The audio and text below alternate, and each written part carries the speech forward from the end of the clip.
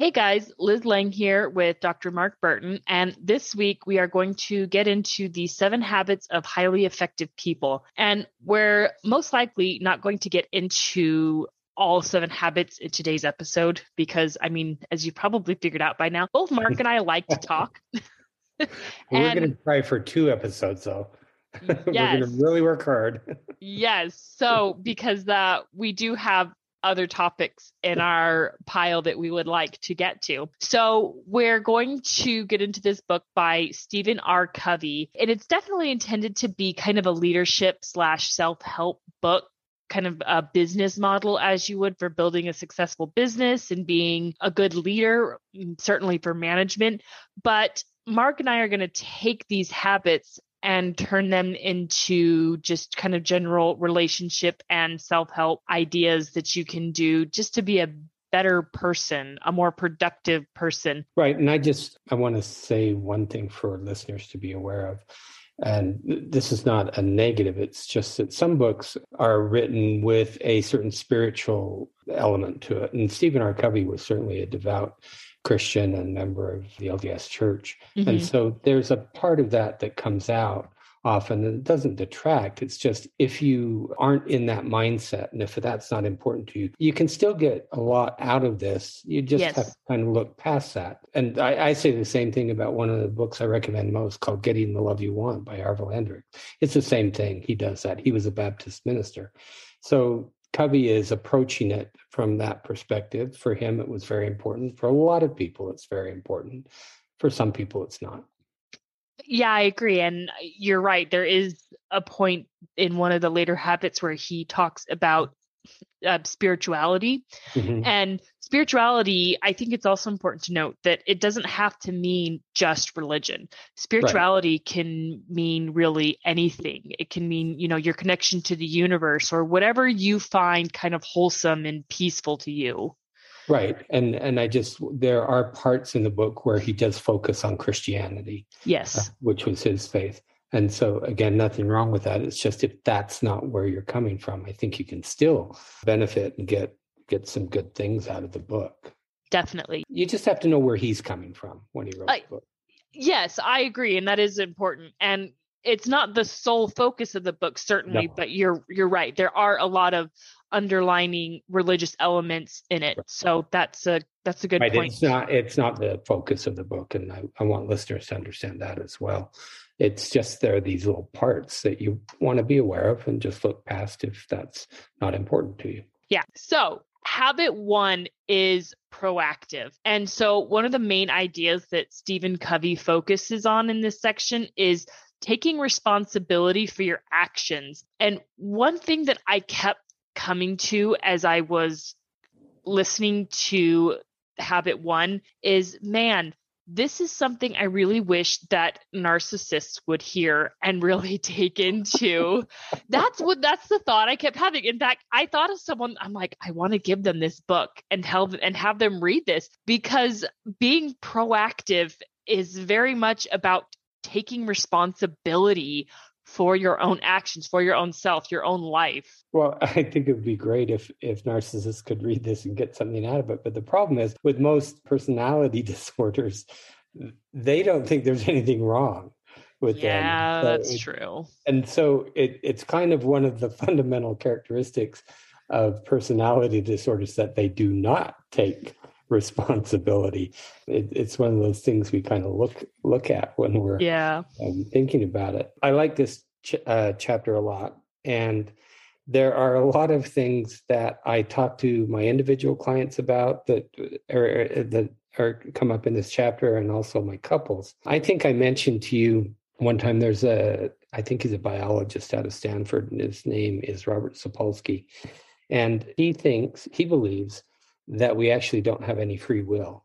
Mm-hmm. And I don't believe that, but it's an interesting idea that he puts forth. And in this chapter, Covey talks about, he calls it genetic determinism and psychic determinism, and then environmental determinism.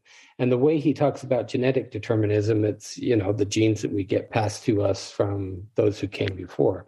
And then psychic determinism is, I would call that more social learning. It's how we're brought up. It's what we're taught, things like that. So I would use just different terms, but I'm just referencing the terms he uses. And then the last one, environmental determinism, is just the environment or the culture that we live in as a whole. And all these things influence us.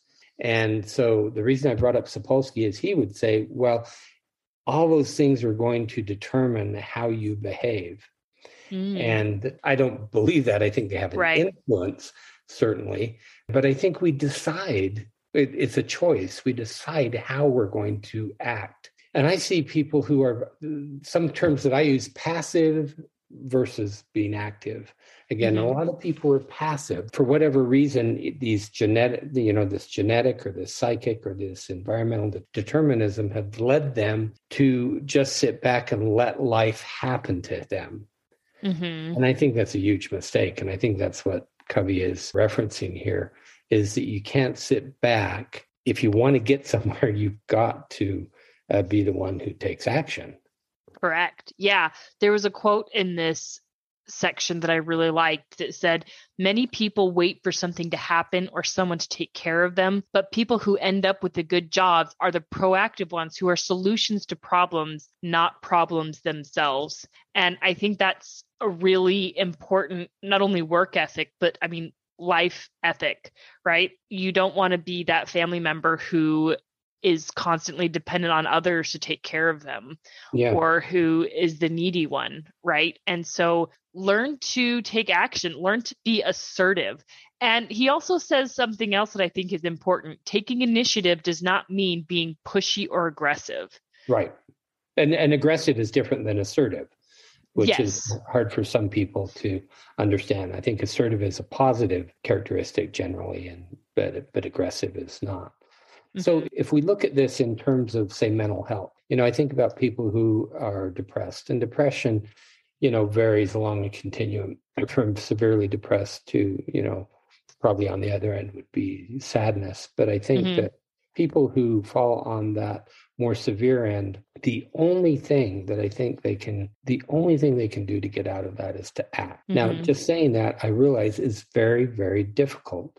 Yes. For people to do. I was talking with a client today who's in a deep, deep hole and deep depression. And, this person realizes that, she has to take some sort of action, but it's like you're stuck. Right. And so one of the things that I think is important is the words we use. And I think he goes into this, at least on my notes, I wrote this down, so I think he goes into it in the chapter. But the words we use and the language we use is really important. So if you have something you say, well, I have to do this, as opposed to I choose to do this. Okay. So one implies I have no control or power. Yeah. The I have to means I have no control or power. The I choose to really says I'm the one in charge, and I'm being proactive. And so there are some psychological terms that people may be aware of that might be helpful. Some people have what we call an internal locus of control. And what that internal locus of control means is that I control my life. It's me. I'm the one. And people with an internal locus of control typically are the ones who are being proactive, not reactive.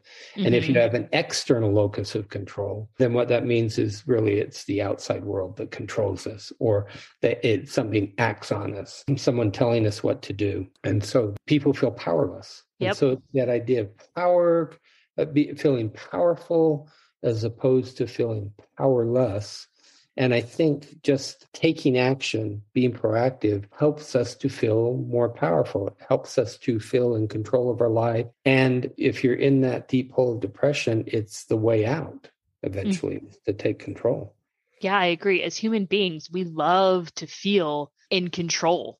Yes. We love to feel in control. And it's a psychological need that we have. And there are obviously things in life that we can't control. But what we can always control is our own actions. And we control our language too, going back to that idea. If you find yourself saying often, I can't, Mm-hmm.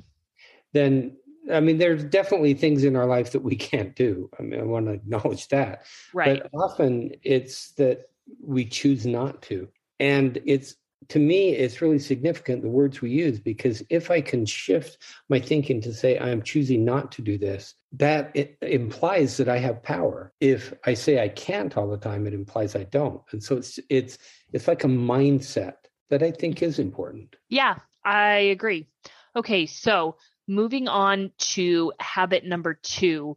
And the habit is begin with the end in mind. And this one really centers on writing your own personal mission statement. And part of writing that mission statement is being principle centered. And we can get into kind of what he means by being principle centered, but I thought it would be good to mention this, how he starts this section. And that's where he has you do this exercise where you imagine that you are at your own funeral. And then he tells you to think about what each person there, or each category of people, so your family, your friends, your church, or your community, what they would say about you. And think about what you would most like them to say. And so the idea is that you are working towards this personal goal of who you want to be. And each day you kind of evaluate, okay, am I going towards that goal or am I going away from that goal, is kind of what this focuses on. And so really it ties into the next one, kind of put first things first, right? Which we'll get into. But I mean, this one is really about finding out who you are as a human being, who you are as a core. And so this is something that, and I'm going to use different words, and I don't think I've talked about this in previous episodes, but it's something I talk with individuals all the time. What I call it my behavior, or your behavioral roadmap, or a behavioral roadmap. Mm-hmm. And the way we start is you start with, I call them qualities or values, which is, those are just other words that we could use, or that Covey could have used as well. And so if you think about your values, so for instance, my value is honesty. And so then what I do is I say, okay, under honesty, tell me 3 behaviors that an honest person does. Mm-hmm. And so if you take the time, and I think this is a lifelong exercise, that you think about values. So a value might be family. And then, okay, someone who has a value of family, how do they behave? And it might be, well, I spend time with, each child, or something like that.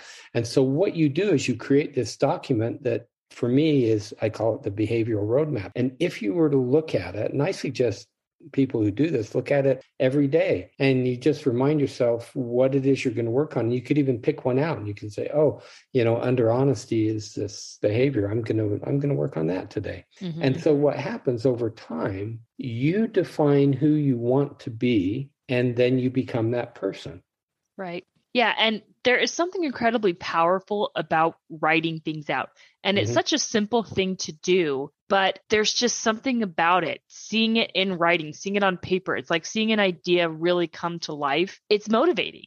Just that act in and of itself is incredibly helpful, I think, when it comes to, reaching and achieving your goals. And I think this is this chapter where he mentions a man named Clayton Christensen, or it's actually in the end where his son writes about it. Mm-hmm. And that caught my attention just because I grew up in the same neighborhood of Clayton Christensen. Cool. And I know who this guy is. He's like 10 feet tall. He's one of the tallest men I've ever met. But when he talks about Clayton Christensen giving a talk, I think it was like at Harvard Business School, but he's saying that his focus is really, I think it was the family and church for him, which totally makes sense with how he grew up, but that you then behave even in the business world with those values in mind. That you never let go of those values. And so that's how I interpreted that section, as you need to identify your center so that you don't get lost in the world of work, and you forget your values. And I see people all the time who that happens to. Yeah. Like I see, usually it's men, because men are, but even women nowadays, because they're in the workforce. But, you ask them, okay, tell me your priorities. What's your number one priority in your life? And what do they say? everyone's going to say my family or my wife. Yeah. Yep. And then I say, okay, well, tell me about the time you spend, your allocation of time throughout the typical week. And there's very little time spent with family or wife, and it's all devoted to work. And so there's this imbalance in what they say their value system is and actually what they're living. And so I think, this chapter of having a plan. Right. I think if you identify where you want to be, but you have to keep in mind what your value system is and always be true to the value system. Yeah. And I think that is how we have happiness and joy in life. And I think it's really easy to get caught up in the world of work and the world of making money. And we forget that what really is important. And another thing I often say to people is, when you're 80 years old, you are not going to be sitting there on the front porch thinking about all the great deals you made. Yep. You're going to be thinking about your relationships and, the importance of and how relationships make us happy. So you might as well focus on that now rather than in 30 years. What you said makes sense. And I really like the way that you said it of, being true to your values. And it's not that these things aren't important. I mean, your family and your spouses are obviously very important. Your work is important. Money is important. And so is possessions, pleasures, friends. These things are important. It's a problem when they become the center focus of your life. Right. You definitely need to make a living because you need to support your family. But I see so many people nowadays who just focus on work. They'll come home. I always ask couples, okay, tell me about a typical day. And so they'll go to work early, they come home, they'll have dinner, and then they go right back to work at home. They'll go back on their computer. And then they're wondering why they're having trouble in their relationship, or why they don't have a good relationship with their children. And you need to spend time. And so, the idea of start with a plan or begin with the end in mind, I always ask couples, what do you want this to look like? What do you want your relationship to look like? Because if you can define it, then that sets the path because it gives you something to work for. And I think that's the whole focus of this particular habit is, decide where you want to go. And then you've got a path. Right. And one quick thing that I want to mention is if you do find yourself working all the time and you feel like your job is demanding, find another job. Right. Find something else. And I don't mean quit your job today and then go start looking. Start looking for another job. Right. And Curtis found himself in this situation. He felt like he was constantly working. And he often did exactly what you described. He would work, and he works from home. He's 100% remote, and he would work. He would stop, eat dinner really quickly, and then go back to work. But I mean, he burned out, and it didn't take long for him to start looking for another job after just a couple of years of this consistently being overworked. And so you can change your situation. You can change your job. It's something that you can control, right? Right. And one of the traps that I think people fall into, because I hear this often, is they get a particular lifestyle and then, they think, okay, I can't really quit my job because they'll probably, I'll do something that's going to give me less money and I don't want to lose my lifestyle. If that's your value system, fine. I mean, if the value system is that it's more important to have a particular lifestyle than to have connection with your family and friends, then that makes sense. But for a lot of people, I think for most people, what we know makes us happy is connection with family and friends. And so, everybody dies eventually, and you don't get to take your money with you. No. and so what you have is the relationships. I mean, Freud said this. I'm not a Freudian, but he said, the two things we have are work and relationships. And so both are important. It's just that balance. So one last thing that I want to say before we move on from this habit is there's another quote that Stephen Covey put in this that I really liked. And it said, "It's incredibly easy to get caught up in an activity trap in the busyness of life toward harder and harder at climbing the ladder of success, only to discover it's leaning against the wrong wall. It is possible to be very busy without being very effective." Right. I see that a lot.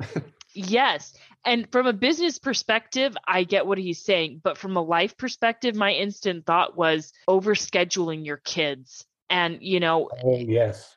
getting Yes. kids involved is fantastic. Kids need to be involved in social activities and sports. Those are all really great things, but give them time to just be a kid. Give them time to just to go outside and play or be Right. creative. Right. So one of the quotes that I like, he said, all things are created twice, once in Yeah. the mind and once in the physical world. And that idea of having quiet time is really, really important. Mm-hmm. And I think most people would say that Warren Buffett has been an extremely successful person, and he has some peculiar personality issues himself. But one of the things he does every day is he has a good part of his morning, I think it's his morning, is quiet without any interruption where he's thinking. Mm-hmm. And so when I read that thought, all things are created twice, once in the mind, once in the physical world. If you don't have time or quiet time or just time alone to think, Yeah. then when do you ever have that first step of creating the ideas or being able to figure out what the end is? Mm-hmm. How do you know what the end is? And I think a lot of people don't take enough time to be alone and be quiet and to think and to contemplate. And I think that's really important.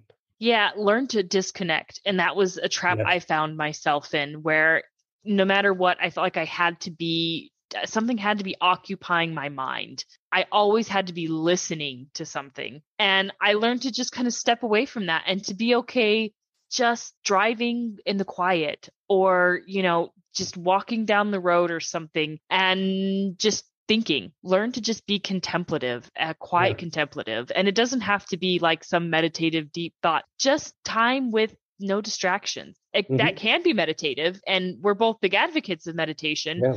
but learn to disconnect. I have about a 15-minute drive from home to work, Hmm. but I don't listen to anything. It's Yeah. silent. And so, and I actually have a lot of quiet time because I like it. But I think that it's really important that when you said disconnect, we really need to, as a culture, disconnect at times.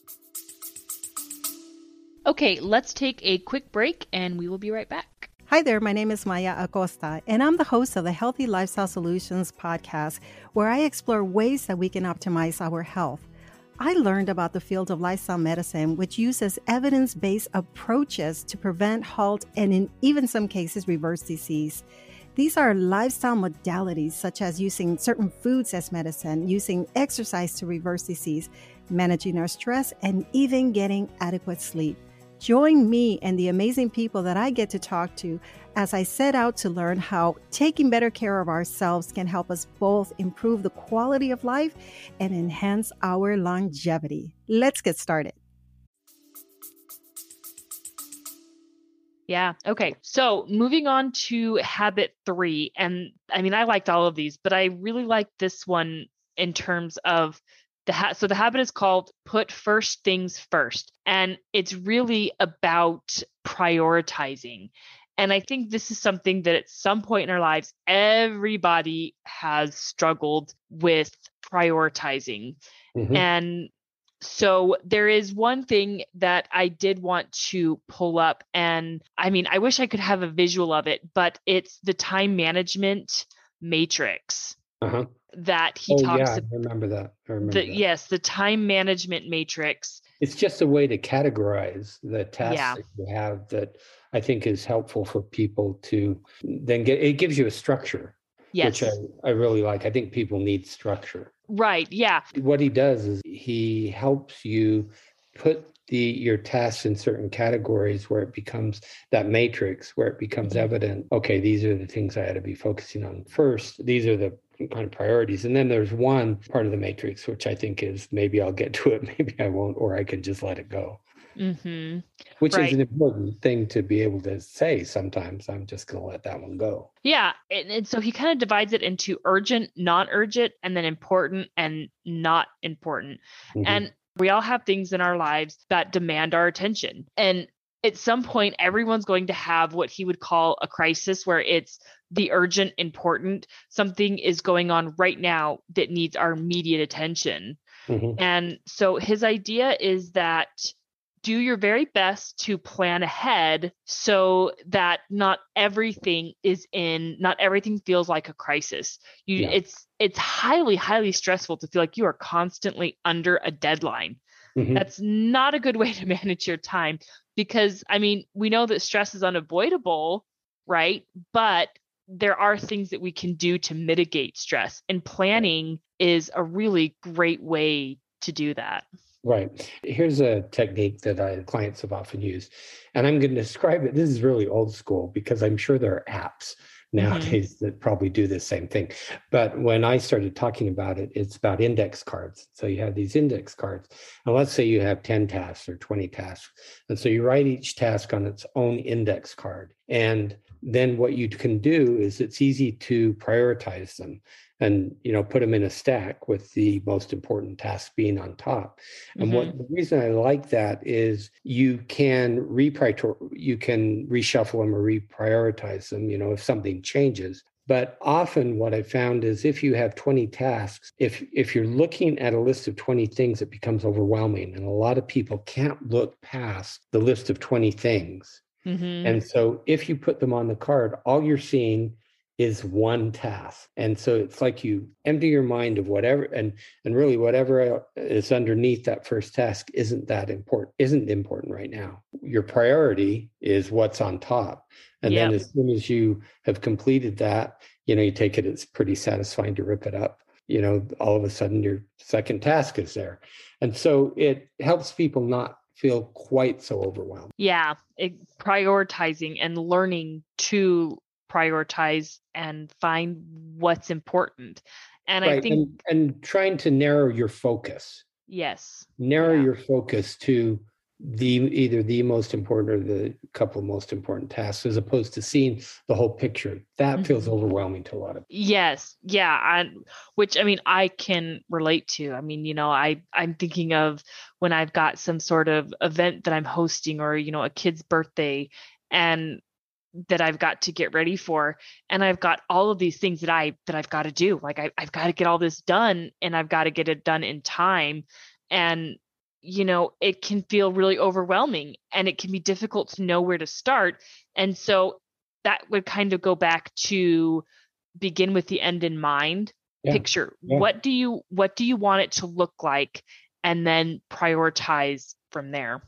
Right. And I should say this because I thought this when I was reading. All these things work together. I mean, that's probably evident to most people. Yeah. But it's not like, they're independent. They all work together. And I think he's put them in an order, at least to me, that makes a lot of sense.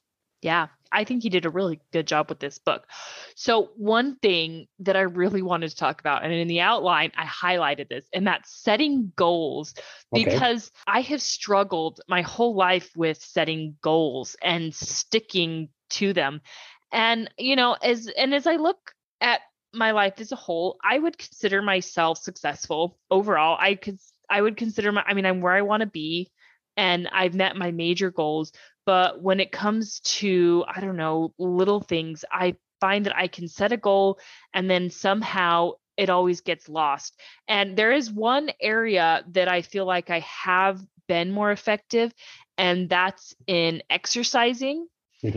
And so because, I was really involved in sports in high school. And so, I never even worried about it. But after high school, I had no teams and I had no reason to continue exercising and taking care of my body. And I'm a pretty active person anyways with young kids. But in September of 2020, Curtis was diagnosed with type 2 diabetes. And as a result, he had to make a lifestyle change for the sake of his health, right? And that included exercising. And so I started making him get up early to go on walks. Anyways, and so I started going on walks, and it's the one thing that I've continued doing. I mean, for a year and a half now, I can say that I've consistently exercised. And when I think about that goal that I've always kind of had, that I've been able to set, I think it really comes down to I let go of this all or nothing mentality that I have around setting goals. And I think a lot of people fall into that all or nothing is I'm going to set this goal. And if I fall short, even just a little bit, I have to start back at ground zero. And that's not the case. And so for me, throughout the week, every week I have a goal to exercise 5 days a week. Now, I almost never hit that goal, but it's fine. because I just keep going anyways. Well, any action is better than no action. Yes. And something you said, I think, really fits into this particular chapter as far as creating structure. So you're back in high school, you're on a team. That's the structure that you have that forces you to do these things. And I think what happens often when we're out of school, or even a lot of people who are working from home, they lack that structure. So we have to create our structure. And so goals are one of those ways that you essentially what you're doing is you're creating a structure for you to follow. And so it's like, instead of your coach saying, okay, Liz, you're going to do this and this and this, you have to essentially be your own coach and say, I'm going to do this. So I agree. Goals are important. I think they have to be, broken down into achievable steps, and it makes it more likely that you're going to follow through. But again, if I like that idea of it doesn't have to be all or nothing, anything is better than nothing. Yeah. And also not beating yourself up when you fall short, because another goal that I've set is eating less sugar, right? I mean, again, it's a good goal. And, I have days where, or weeks or months or whatever, where I don't do so good. And so I just say, well, there's nothing I can do about it. The day's over, day's done. I'll try again tomorrow. I'll try again next week. And so you've really got to let go of that all or nothing mentality. Right. So this gets us through the first 3 habits, which for us isn't too bad. That's pretty good, Liz. Yes. And we are going to make a very, very concerted effort to get through. This is our goal. You talked about goals. This is our goal. Yes, this is our goal. Our goal is to get through the next 4 habits next week. Next week, and we'll do it. We will achieve that goal. Yes, even if it means cutting things out, we will get there, by golly. Okay. All right, everyone. Have a good week. Have a good week.